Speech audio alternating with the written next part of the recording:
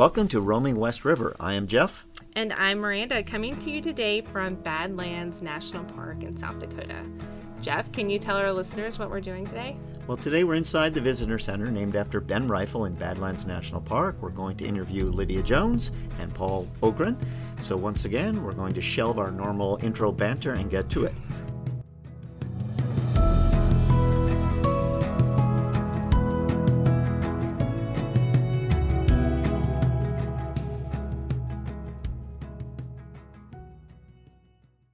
Paul, tell us a little bit about yourself and welcome to our podcast. Well, thank you. This is my 16th season here. I'm seasonal. I'm a volunteer. So I get out here about the middle of April, and I'm here to about approximately the end of September, the last week or so. I've been coming out here I live in Minneapolis, so I've been coming out here, which is only 8 hours away. And I've been coming out here for many, many years, 40 plus years. Oh, that's awesome. And I lost my job. I was a TV broadcast engineer for 37 years in Minneapolis. And they booted us old guys out, and I called the park and talked my way in. I didn't know anybody. They didn't know me, but I knew the park very well. And I got out here, started in 2008. Awesome. And about a month here in the park, I thought, this is so over my head, they're going to boot me out here. And I'm here for my 16th season. Oh, that's great. Yeah. I've observed Paul often. He does a great job out here. And Lydia, what about you? So I am a seasonal park ranger here at Badlands, and this is my third season back here at the park. My background was initially in biology. That's what my degree was in. And I came here through the Scientist in Park internship program. That's what my first season here was. And I just absolutely fell in love with it, decided to stick around, came back as a park ranger, and hopefully they'll keep having me back. But it's an amazing place, and I'm really excited to be here. Yeah. So when the season's over, where do you go? So during the off season, I've done different things. I also have a background in museum work. So my first winter season here, I worked at a museum for the state of North Carolina.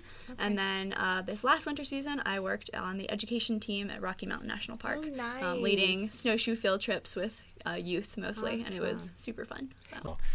The Badlands are all laid down by water.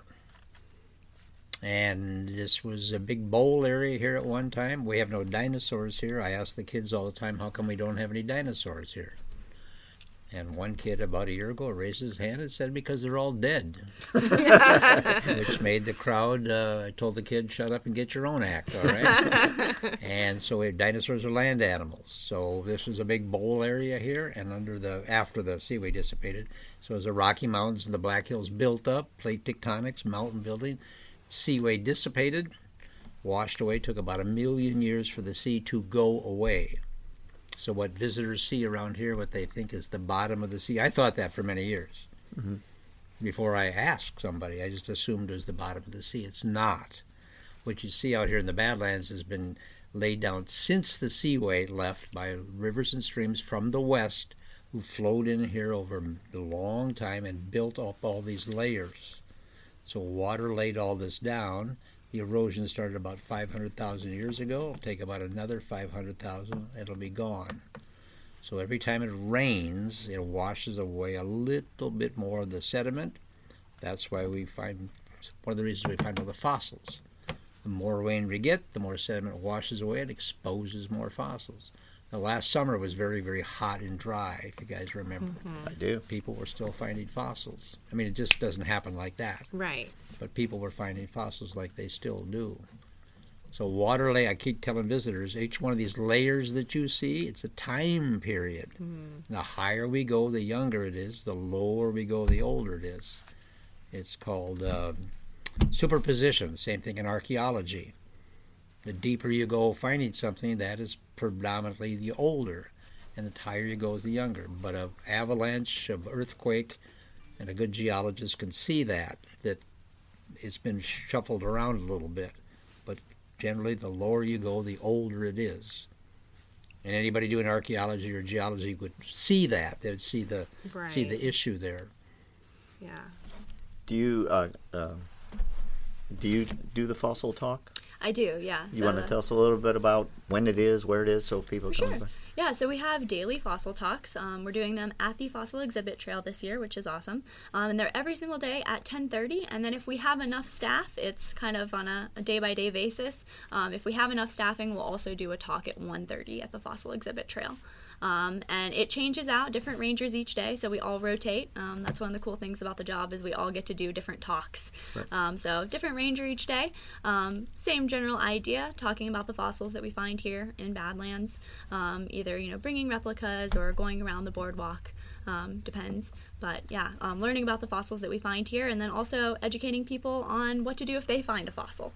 Like Paul was mentioning, we have visitors find fossils in the summer on pretty much a daily basis. Wow. So it's very exciting. A lot of our really interesting finds come from visitors. So. Right. So if people wanted to see this, they have to be there, let's say 10:15 to be early. Yeah. But it's on the maps, on the loop that goes through the Badlands, so it's marked the Fossil Trail. Yeah, area. Fossil Exhibit Trail. And then there's trailheads there too for hiking. We'll do that a little bit later. So since you touched on that, what people should do, can you tell our listeners? Elaborate? Yes. Yes. So the most important thing to do if you find a fossil is leave it where it is. Don't disturb the site. A good portion of the scientific information that our paleontologists need comes from the site itself. Fossils are also fragile. They can be easily broken, so we want to make sure they're excavated properly. We want to make sure see if there's any more material around that fossil. And we also date the fossils based on the layer that we find them in. So if we don't know what layer they're in, we don't know how old they are, we lose a lot of that scientific information. Right. So leave them where they are. But take photos if you can. Pretty much everybody these days can drop a pin, on their phone, a GPS coordinate. So if you can get that for us, that's super awesome. And then you can come tell park rangers at the Ben Rifle Visitor Center. We have a special form that you can fill out. We'll take your photo and put it on our Fossil Finder Wall of Fame. You get a cool little patch with a saber-toothed cat-like animal on it. And we have an email that you can send photos to. And that's badlands_fossil_finds at nps.gov. And if for whatever reason you're not able to come back to the visitor center to fill out that official form, you can go ahead and send information and photos to that email as well. Awesome. So to follow up on the fossil talk, so I've been coming here a lot of years doing tours. So I don't know that I've seen Lydia do one, but I've seen Paul do it and a couple other fellows there. And they are all slightly different, but they do draw a nice crowd, and they're very informative and very interesting.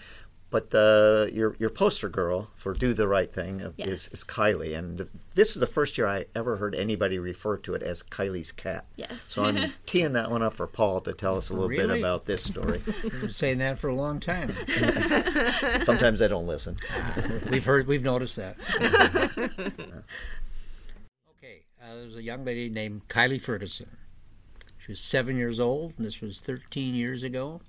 And she was doing her junior ranger program right outside her front door, and a little bit to the right by the picnic tables. And her father was a geologist, and she wanted to be a paleontologist, and I was here when that happened. Lydia wasn't. And she saw a little strange thing sticking out of the sand out there under the hill there, and she did the right thing. She didn't touch it, told somebody about it.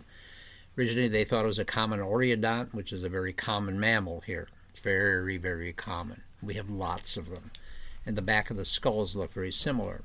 So some of the paleo people said, well, we'll get to it one of these days. Yeah, we got lots of them. We got other things to do. After some rain, I don't know if it was a week or two, some rain, and there's some pictures in the lab where you can see the fangs beginning to show because of the erosion. And as soon as they saw that, they knew that was not an oreodont. And we've had them before, but this one was just in spectacular condition.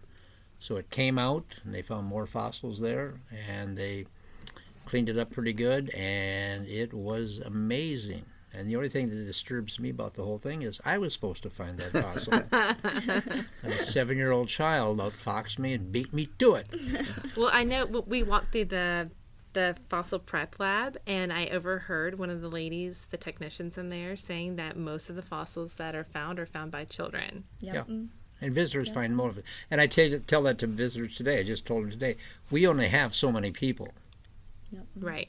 And the visitors can go anywhere they want. They can climb up anything, fall off anything, they go off any trail, da-da-da-da-da-da.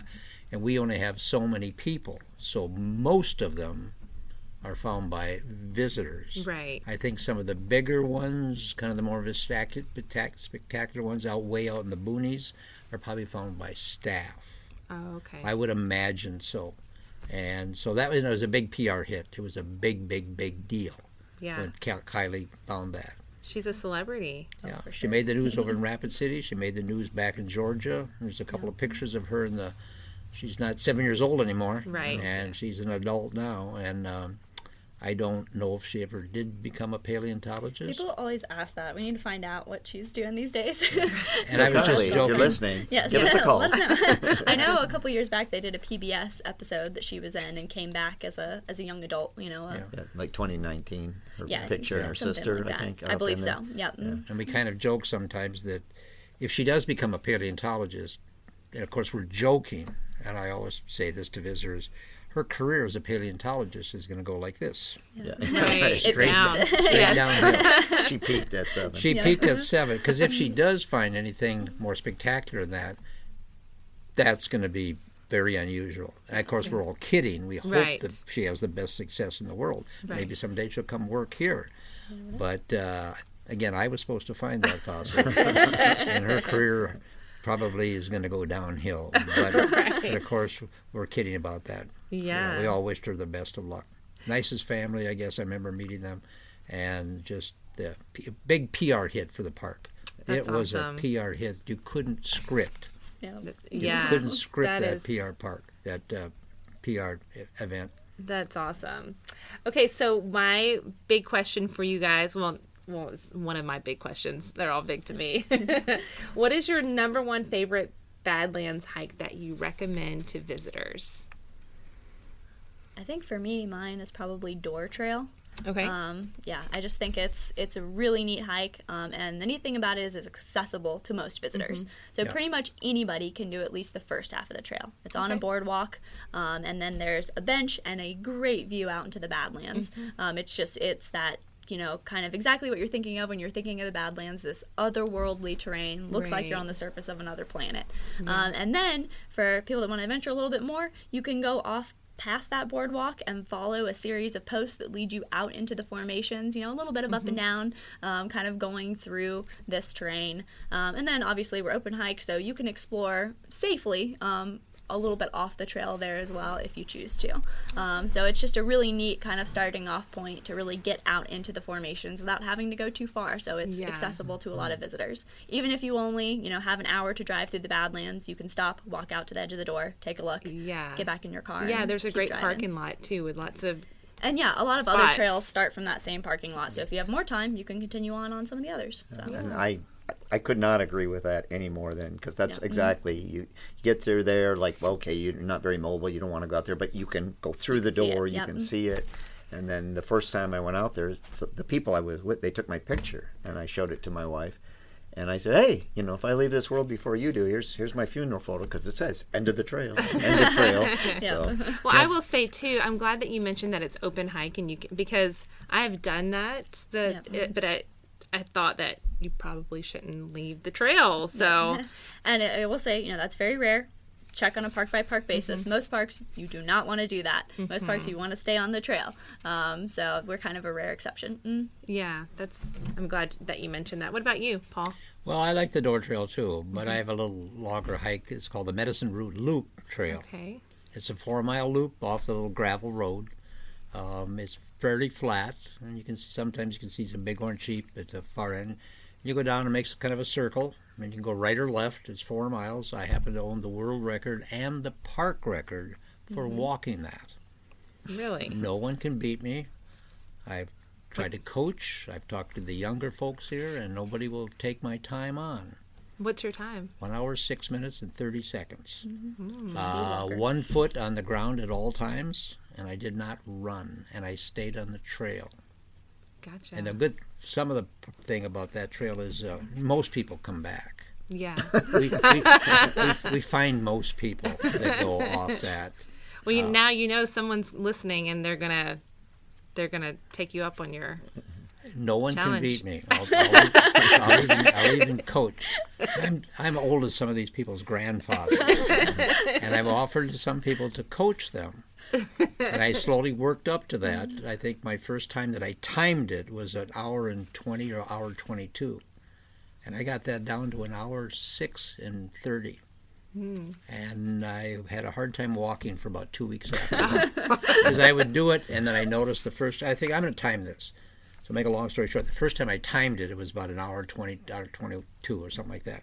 So I go out every week and just try to do a little bit faster.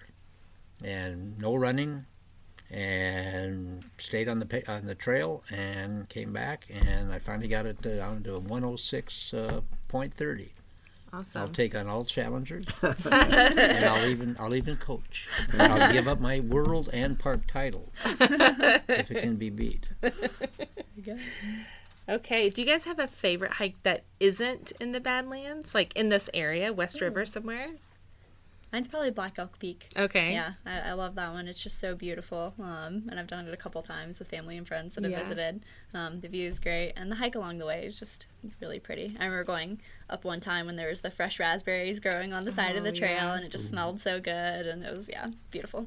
Awesome. We've done that too, so. Yeah. What about you? I don't think I have one outside a trail that I can think of. I hiked in the Black Hills a couple of years ago. I think Jeff knows this. And for the first time in my life, I got lost. I've hiked in Nepal, I've hiked in Jordan, and I've hiked in Egypt, and I've hiked in all over. And I've never gotten lost. But it was the just south of Deadwood on Highway 85 there. Cheyenne Crossing area? Just southwest of that, there's a trailhead.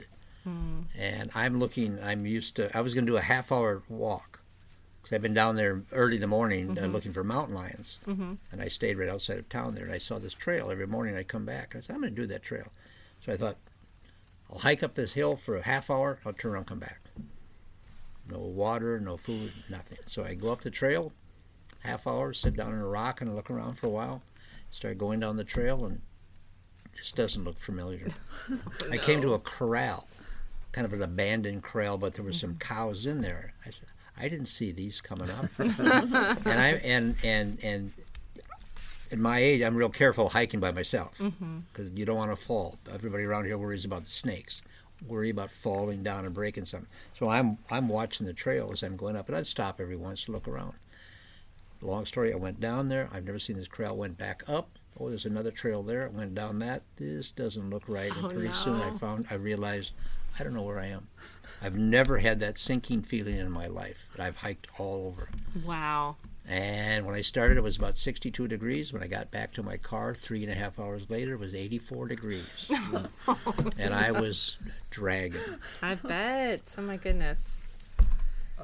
I was going to ask Lydia, I know sometimes you work at the desk here at the Visitor Center, and we're in July now, busy season. Yes. So you guys are always very helpful and patient with people, and sometimes I'm watching you guys waiting. And you ever get a question that's just, I'm tired of answering that question? Anything, something that you find annoying? Yeah. Paul's like, yes. Every day. Every day, yeah. No, I mean, I think, for me, I try to remember, even if we answer the same questions every single day and they're repetitive to us, for this person it's their first time asking the question, and they're just trying to get oriented to the park. So I try to remember that, and remember that we're here to help them have the best experience and the safest experience in the park that they can, and educate them. I would say it's always helpful, and I always appreciate it when people come to the desk having some sort of orientation already. Maybe they've looked at a map, maybe they did a little bit of research before they came, and, we're obviously here to provide them information, and I'm happy to do that. But it always helps when they have at least a little bit of an idea of kind of where they are and where they might like to go. And sometimes we do have people that come up and they have absolutely no clue of where they are, or, anything, or, kind of even where they are on the map. And, that's fine, or I'm happy to help, kind of point them in the right direction. But I think just having a little bit of orientation and kind of an idea of what's in the park, and kind of a general idea of what they might like to do can be helpful for us, and it can also be helpful for them in kind of planning their trip. as they're exploring. I think that's a really great point to make. I know that's kind of the reason why we started the podcast, was just to inform people of what, like, so you have a little bit of a background, Yes. on what you're coming to see. So I 100% agree with that. Okay, what is your must see in the Badlands for visitors? What is one thing you say people should not miss? 100% not Other miss. than me, I've not. Paul's the main attraction. I always like to tell people to, if they have the time, to go up to Sheep Mountain. Yeah.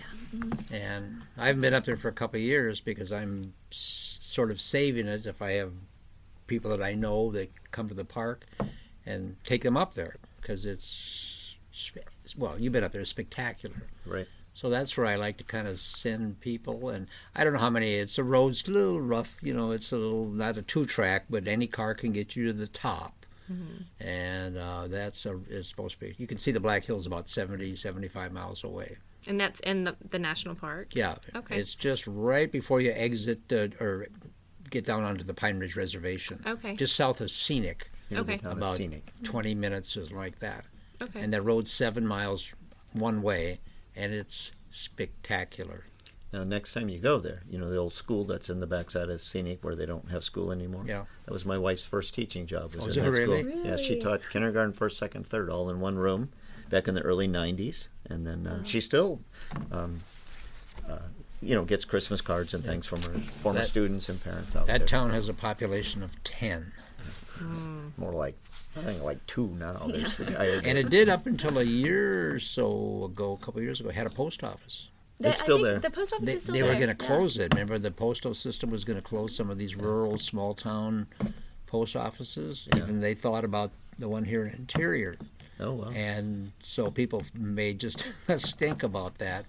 And it's hard to believe they kept that little post office open. Yeah, Wow. I was in Scenic earlier this summer, and the lady who runs that one was a mom of students my wife taught. So I walk in there and she'll say, "Hi, Jeff." I can't remember her name, but I believe it's Kathy, I think. But anyway. All right, what about you? Yeah. Sorry, what was the question again? Oh, favorite part of the park. Yeah. Sorry, we went on the scenic tangent. Yeah. Oh my goodness, there's so many parts in the park. It's hard to pick just one. I mean, they're just all spectacular, and that's what I always tell people. They're like, "Where's the best spot to see in the park?" I'm like, "You can't go wrong. Just driving through the park, you're going to see so many amazing things." I would say out in the park, I really like the Sage Creek Wilderness area. Just exploring out there, it's beautiful. That's where our bison herd lives, the majority, most of the time. So it's a neat area for spotting wildlife. Prairie dogs, all sorts of things like to hang out near prairie dog towns. It's just a beautiful area. Some really nice overlooks out there too. Right. A lot of people don't go out there because they're scared of the gravel road. And the gravel it's really not a bad gravel road. It's well maintained. Most vehicles can do it with no issues. And it's worth just going out there a little bit and just taking a look, and you can always turn around. Other than that, my top thing, not outside in the park, but actually in this visitor center, would probably be the fossil lab, the paleontology lab. Right. As far as we know, we're the only paleontology lab in the Park Service where you can actually go in and talk to the paleontologist as they're working.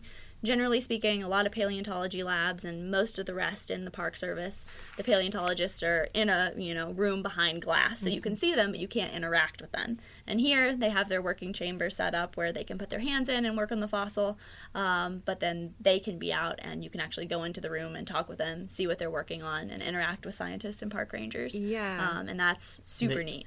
And they've always been very friendly, willing to share, even when it's crowded. Yeah, and absolutely. Yeah, it's a big hit. It's a big. I've had people come in. We were here 9 years ago, and we came back to like, can't believe it. Right. They come in there. I had people come in last summer, and they said, "I remember you. You were here 3 or 4 years ago." Wow. I said, "Yeah, I've never left this room." Jeff took me in there when we were waiting on everything to close up and to meet with you guys. And there was a couple ladies in there working, and one lady was just so you could tell she had so much passion for what she was doing. She was showing us all kinds of stuff and telling us all really neat facts. So I tried to walk away. She dragged me back. I was, "Hey, you're going to listen to me." So. Sounds like Lex. Yeah, I think it was. Yeah, she's awesome. It's my birding buddy Lex. Serious bird watcher. So favorite parts in the park here, and I know listeners are going to get tired. Everything we do, I say, well, you want to go early. You want to go early in the morning, avoid the crowds. But when I come in, Pinnacles in the morning is great. But just down from there on Sage Creek Road is the grassy table overlook. And sometimes, because I don't want to take our vehicles down those gravel roads very often, but I said, well, you got to see this. And down there, and it's just the morning light on that is, it's gorgeous.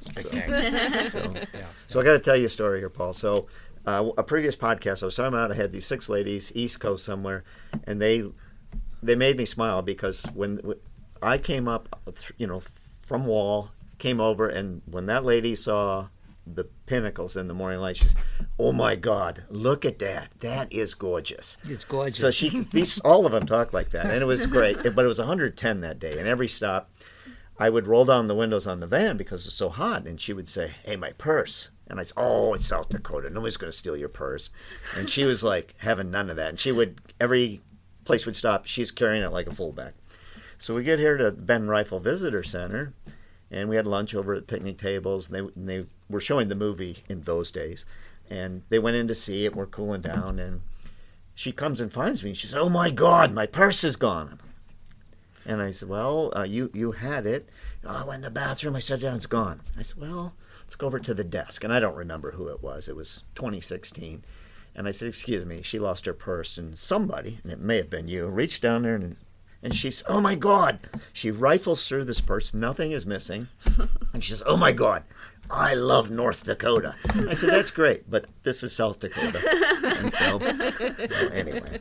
And we love Joyzy. Anyway. Okay, I have another question for you guys. So in the recent years, national parks have seen a huge increase in visitors, and not all visitors are respectful of the park. So what's one thing you would like to tell visitors about being good stewards or respectful of this national park? One of our park rangers, Ranger Ed, likes to say, and I like this analogy, to treat the park like you would your house or your friend's house.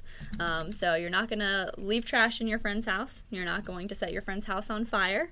You're not going to vandalize your friend's house with graffiti. So it's just kind of following those principles of, kind of like the golden rule of, treat somebody how you want to be treated, but for the landscape instead. Right. How you would treat your community and where you live. Extend that to the natural landscape because it's here. The goal of the National Park Service is for people to be able to enjoy these lands, but also for us to preserve and protect them. And we need the help of visitors to do that. Yeah, and I think sometimes people don't realize, like when they take rocks or exactly. Things like they're that, like it's just one, and people don't realize that it's not just one; it's cumulative. If you take something and pick it up and put it in your pocket and take it home, and then someone else does that, and then someone else does that, and someone else does that, the resource is eventually going to disappear. Right. And a great example of that was Fossil Cycad National Monument, which was in this area. It was one of the few national park sites that's ever been decommissioned because all of the petrified wood and material that was there was taken away. It was taken by researchers, it was taken by people, and then there was nothing there anymore to have a monument. So that's a great example of how important it is to keep these things here, especially in the case of fossils, which is one of our main resources here. These animals are never going to live again on Earth. They truly are an unrenewable resource. Right. And each one of them, it lived and died, and we're only going to have one copy of its remains. Right. And for things to be preserved as fossils is already incredibly rare, where we have a really unique situation here at Badlands that we have so many that are these puzzle pieces to ancient environments. And so, we want to preserve and protect as many of those puzzle pieces as we can so we can share that with everybody, because it's supposed to belong to everyone, the American public. Right. And, if those get taken away, then we'll never be able to put those clues together. Right, exactly. I'm so glad you mentioned all of that. I think that's so important, and like you said, people just don't think about it. They don't think about it, no. And the thing about our visitor site report program, which is so awesome, that people come and report them, they get on the wall, they get the patch, is that, people that might not have known otherwise, because we're doing such a good job of educating them, most people want to help out. They want to contribute to science. They want to contribute to, the country as a whole and our overall knowledge, and so they're happy to participate in that once they know how to. So those are the people that might have otherwise, put it in their pocket and take it home. They're now telling us about it instead, which is great. Yeah, that is great.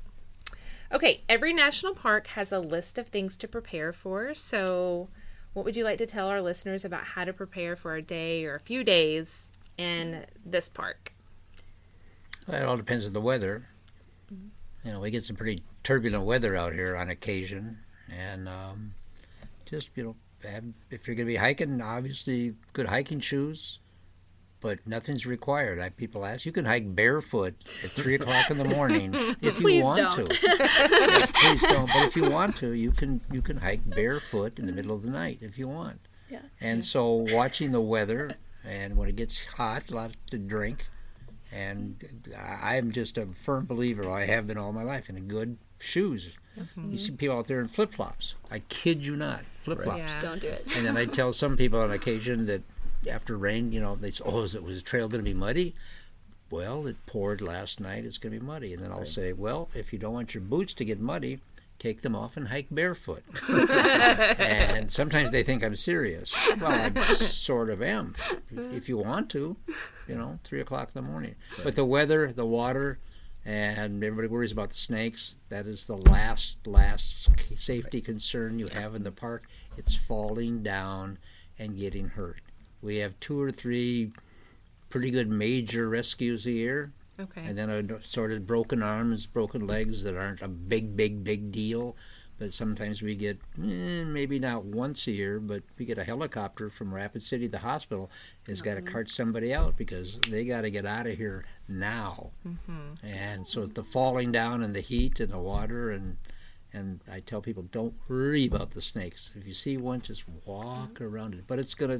No, it's not. Just walk around the snake. It's not gonna chase you.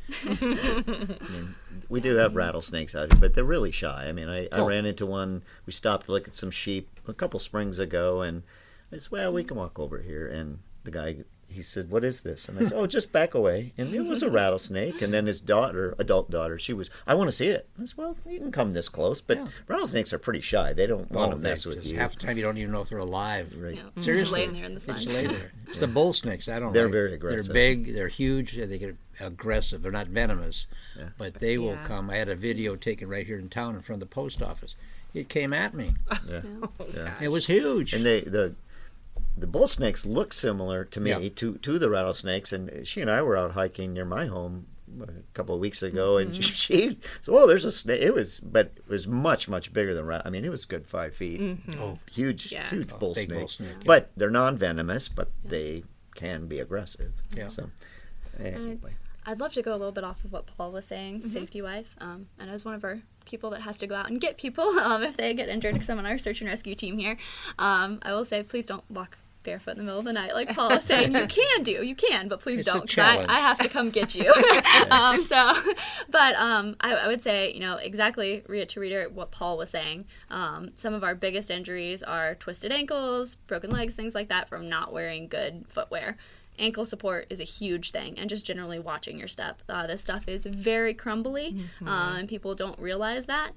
So it can be, it can be hard to get footing, and it's easy to slip and fall. That's 100% your biggest worry out here is slipping and falling. So wear good shoes, watch your step. Just wear good clothes in general. A lot of people are used to hiking out east and places like that where there's trees, there's water. We don't really have much of that to come by out here. So the heat really sneaks up on people. Having good layers is really important, good sun protection, and bringing more water than you think you'll need. Exactly. It's always good to have more and not need it, and then need it and not have it. Right. So we recommend at least a gallon of water per person per day at a minimum to be carrying with you if you're going to be out there longer. So good. That's a great point to make, because we were talking a little bit, I think, before the podcast started, and hiking in East Tennessee, and then you take a 20-ounce bottle of water with you and you're okay. And that's, it's people, not that necessarily people are being like negligent, or they just don't know. And it's very different in different environments, and the Badlands are a very extreme environment. That's how they got their name. But it's a very difficult terrain if you're not prepared for it. It can be awesome, and you can very easily have a safe and fun time in the Badlands. You just have to be prepared for it being very different from a lot of places in the world. So. Right. Another point we should make for the visitors is you can't always count on your phone to work. You cannot, no. In fact, don't bet your bottom life. dollar on your telephone working, because sometimes they do, sometimes they don't, and you get hurt. I tell these guys as you go out the way of the boondocks, I said, especially these guys are alone. Yeah. You know, Right. men and women, they go out there alone. I said, hey, be careful, because you break your ankle or you get a little lost or something like that, and you can't count on your phone for somebody to come and find you. It may work, it may not work, and there's many, we could tell you stories that phones don't work, and I got to crawl back here, huh? yeah, well, I yeah. always recommend if you're doing some serious backcountry exploring, first of all, it's always good to take a buddy. I always, Yeah. you know, just on principle, recommend not doing super long trips in the backcountry alone. But, you know, having a GPS spot device to be able to send off a message if your cell phone's not working is great. If you're going to be out overnight, you know, that's definitely a good extra backup protection to have. So generally, mine are short hikes. So I tell people, hey, the ground is all wet there. Don't stay either on the gravel or Yep. here or there. You're going to have a shoe full of goo Yep. in certain places. So the door trail's nice because a lot of that is harder rock. It's very, it's that harder and it drains sandstone. off pretty Yep. good there. Second thing, if you're an older fellow like me and the hair that you once had isn't there anymore, hats beside the Hats, yeah. sunscreen is really good. Protect that nose. And sunglasses. Yes. Sunglasses. Yeah, It always. gets You so can bright. burn your eyeballs. I've yeah. done it once and it was terrible. Oh gosh, I can't even imagine. When Jeff and I were driving in today, we noticed the Prairie Wind Overlook. Yes. What we were Okay, that is one. I said it to her. I said, okay, I've stopped at every one of those. I don't get this one. What I mean, all of them have an overlook or this, and I get it. And Well, this there's a one, boardwalk that goes out, yes. and it's just literally a view, and I've been out there a long time, and I don't know if there's any signs out there, There is, yeah. but it's a view. You're looking north, and the view of just the unbroken, pure, never plowed prairie. okay. It's quiet. It's a boardwalk the whole way. I've seen people out there in wheelchairs, and you go out there and it's quiet and it's just prairie. And then there's some explanations. I go by there a lot and I don't see many cars. I don't think I've ever seen 3 or 4 cars there at one time in Yeah. the summer. But it's a neat spot. I recommend people go out there. You know, if you're a bird watcher, you get out there in the morning, you see a lot of stuff out there, and I've liked prairie winds. Okay. Yep. All right. Yeah, I think the idea of it is to kind of give people an idea of what a good majority of the country would have looked like at one Yeah. point. We've lost so much of our natural mixed grass prairie and prairie ecosystems as a whole throughout the whole country. And it's just kind of to get people to conceptualize that that would have been a good majority of the American West at one point in time. And I think they do have a little sign there talking about invasive plants and some of the efforts of our invasive plant removal crews here in the park to try to keep that natural prairie ecosystem preserved as much as possible, because you know we're one of the few places in the country where that is preserved and is still around. So, and it's not, you know, maybe as majestic as the formations, you know, that's what people tend to focus on, and you know, obviously I love the formations, but it's such an important part of the ecosystem and supporting all the life that's here in the park. So I saw a couple out there drive by the other day like that, and they were sitting at the little bench out there, whatever, sitting down there reading. They were reading. Oh yeah. Quiet and like this. The weather was great. They're just sitting there reading. Yeah. Perfect spot for that. Yeah. Yeah. Yeah. Well, good question and better answer. All right. Do you have any hidden gems that you want to tell us? We won't tell anybody your secrets. oh my goodness, I don't know. I tell visitors a lot, you know, it's busy and hot this summer. And before I started working here, I would come out here right after Labor Day. Okay. The weather's still great. The crowds drop by about 2/3. Okay. Oh, at least. Schools are gone, or saying, and we have a little expression that we don't use in front of a lot of people, but after Labor Day is when we get the newlyweds and the nearly deads. Because we get the busloads of the seniors, fine, and then we get the newlyweds. And the only trouble with that is probably here in some of the other parks is some of the programs are beginning to wind down, because we will lose people here in August. Right. Oh yeah. They're graduate students, they're teachers, some of them they go back to work. But Labor Day, right after Labor Day, in all the national parks except maybe Yellowstone, and that the weather's great, the animals are starting to move around, the trees are starting to change, and the weather's usually very good, and it's a good time. It's quieter, less traffic, less kids, less buses, And it's, other than a couple of the programs, being cut back or whatever, the lodge over here is still open until I think the end of October, middle of October. Mid-October, But I tell people all the time, you're coming back again, and you want to get rid of all the crowds. And I used to come out 2 or 3 days after Labor Day. That's when I took my vacation. I'd drive out here. Oh, okay. Seems Awesome. very quiet because Sturgis is over. Sturgis is over. Yeah. The kids are gone, and for me, from Minneapolis, it's just an 8-hour drive, and I gain the hour. Yeah. And lose it going back. But Great point, though. right after Labor Day is a really good time to hit some of the western. I've been up there in Glacier in the end of September, 75 degrees. Yeah. And the aspen trees are changing, and the sky is blue, and Perfect. that's the time to come out here, I Okay. think. That's a good point. What about you? I would say, it's so hard to pick because everywhere in the park is magical. But I would say maybe not a specific place, but just the ability to get off trail here. I think that has to be done responsibly and wisely, but I think it is one of the things that makes this park so unique and so interesting, and that gives people the ability to maybe get really out in nature and into the park in a way that they haven't necessarily been able to before. So just parking at any overlook, as long as your car's in a designated parking lot, you can go anywhere on foot. So just getting out a little bit wherever you feel comfortable with, and just kind of exploring and taking the time to really look at things. You don't have to go too far. And I always recommend, go straight out and go straight back. Don't try to do any sort of loop or anything like that and get yourself lost. Yeah. Only go where you feel safe going. But it's neat to really get out there and be able to look around and see things up close and maybe get away from other people and just kind of take a minute and be immersed in nature. And that's, goes for anywhere along the loop road. Just being able to see it from a different perspective is really neat. Yeah, that is a very unique experience too, because like you said, most national parks do not allow that, and you don't want to. No, yes, you don't want to. And here we're pretty unique in that, it doesn't hurt the park because these formations are so erosional. It doesn't hurt them to walk on them. They're eroding away anyway. So, that's important to know. That's kind of the reason behind why we allow it. Whereas other parks, it's very damaging to the ecosystem. And also, it can be a lot easier to get lost in a heavily forested environment. Right. So. Yes. So, Paul, this is a question I have for you. So, Jeff, let me use your book, Images from the Prairie. Well, that is my book. So you wanna talk about it? I mean, where can you find it? What is it? Well, I did it all last summer. Okay. I've been putting it off for a couple of years because I've always did it. I used to do a lot more photography. I just kind of gave it up. And I just started thinking about it. I gave it up. I figured, I can't do it. So last summer I started doing it. And it's for sale here in the bookstore. And I'm not selling it anywhere else. I'm giving most of them away.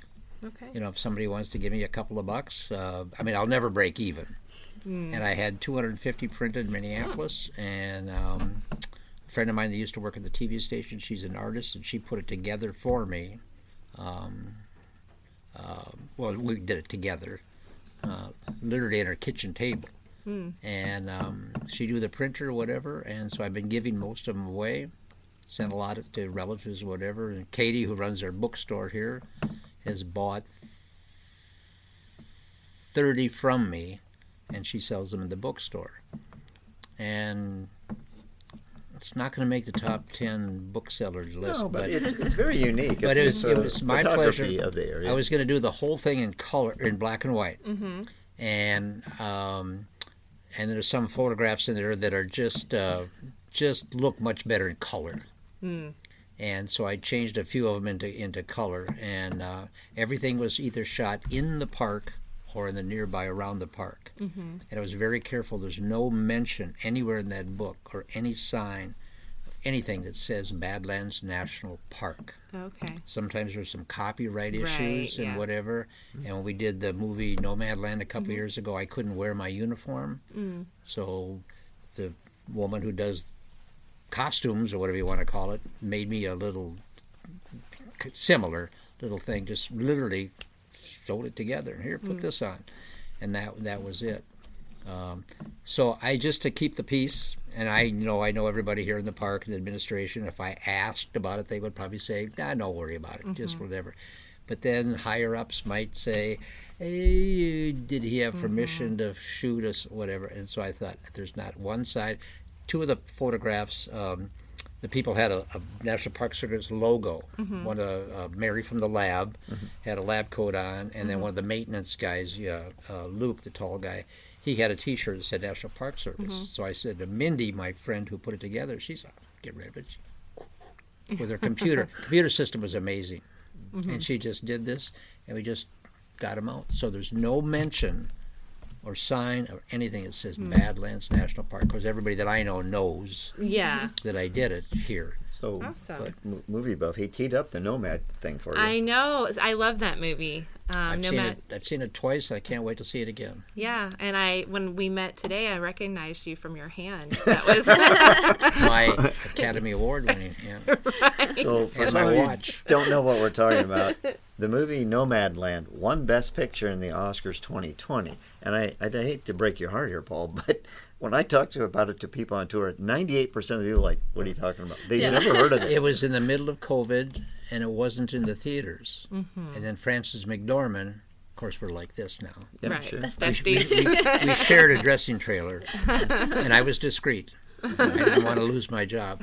And so we did it here, and during the COVID, and then when it was done, took about a year and a half for them to get it done, and then COVID was hit, so it didn't get in the theaters. But they had the Academy Awards, and Frances won her award or whatever, and it was a lot of fun. It was a lot of fun, and they did some of it here, and they Wall Drugstore, the hospital in Rapid City, and then they went down to Scotts Bluff, Nebraska, and they moved to the west. Right. And it's a true story. Right. Oh, it is. Oh, it's a true story. I did not know that. For our listeners here, so about the middle of the movie, there's about 25 minutes filmed in the Badlands, and part of it's in Custer State Park and Rapid City and so on. And I have to be honest, I only watched it on Netflix because it was the middle of winter and I was bored, and I knew there was stuff from here. So I'm watching it, and the very first scene that she was here, she's in Scenic. She's on those old buildings there. And my wife, I said, hey, that's where you taught? And my wife's on, yes, dear, and it's kind of, but then as we go through it, I texted him, and I say, hey, Paul, have you seen this? And he says, I'm in it. And I'm like, what the hell you say? And I back up the movie, and I'm like, I didn't see it. And he tells me the exact minute marker, and I'm like, I'm sorry, I don't see you. He goes, that's my hand. I'm handing out the brochure. And my voice. Yes. When the movie starts in 20 minutes. Frances and I were literally face-to-face at the desk. So they're shooting behind her, and it was all lit. And I'm talking to her like I talk to a visitor. And there was no script. And I saw all these people doing this whole movie. I never, ever, ever saw one person look at a script. They may have four. And Frances McDormand, I've got some pictures of her. You could just see her up at the Door Trail. We shot a scene up there. Yep. They shot a scene up there.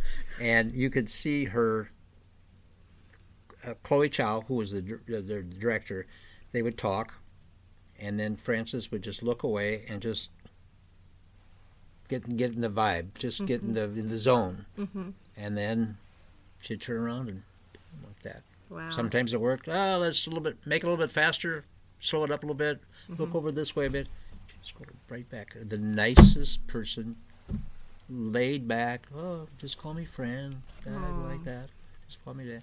And so then when they shot it here, my face was on it, so we were talking back and forth. So when it was done, I talked to the producer. I kept track of her. And she said, Paul, they cut your scene. Okay. But then when the movie came out, my arm and my voice and she's talking to me. And they shot the Door Trail, and they came down here. We didn't get out of here about 11:30 at night. Right. And then they had a food truck out here. They fed everybody in the parking lot in the dark. Oh, wow. And then one of the staff and the stars and whatever went over to one of the buildings. They opened up. They ate there. We ate in the dark out there. But it was a lot of fun. It was a lot of. They paid me. I won't tell you how much they paid me, but they did pay me. Oh, cool. Well, I don't think my wife wants to watch it because I'd say that's the Door Trail. That's this. That's oh, you know what? That's Coolidge Mountain. Where she sees the bison and she's that's right below Coolidge Mountain in Custer State Park. Yeah. So anyway, should we? I think I've. All right. Well, a asked all special the thank questions you. I had. Special thank you to Lydia and Paul for sharing their personal insight in all things Badlands, Makosika, with us today. Whether you're a visitor that's coming here to visit or you're a resident of South Dakota, I feel very strongly, and this was reaffirmed by the thousands of guests I bring here, you're going to love it here. So it's gorgeous. It's gorgeous. So roam on, Lydia. Roman. Ramon. All right. Thank you. Thank you both. Oh, thank you. A lot of fun. Yes, it's been a lot of fun to be here with you guys today, and I appreciate you staying late to do this with Absolutely. us. So.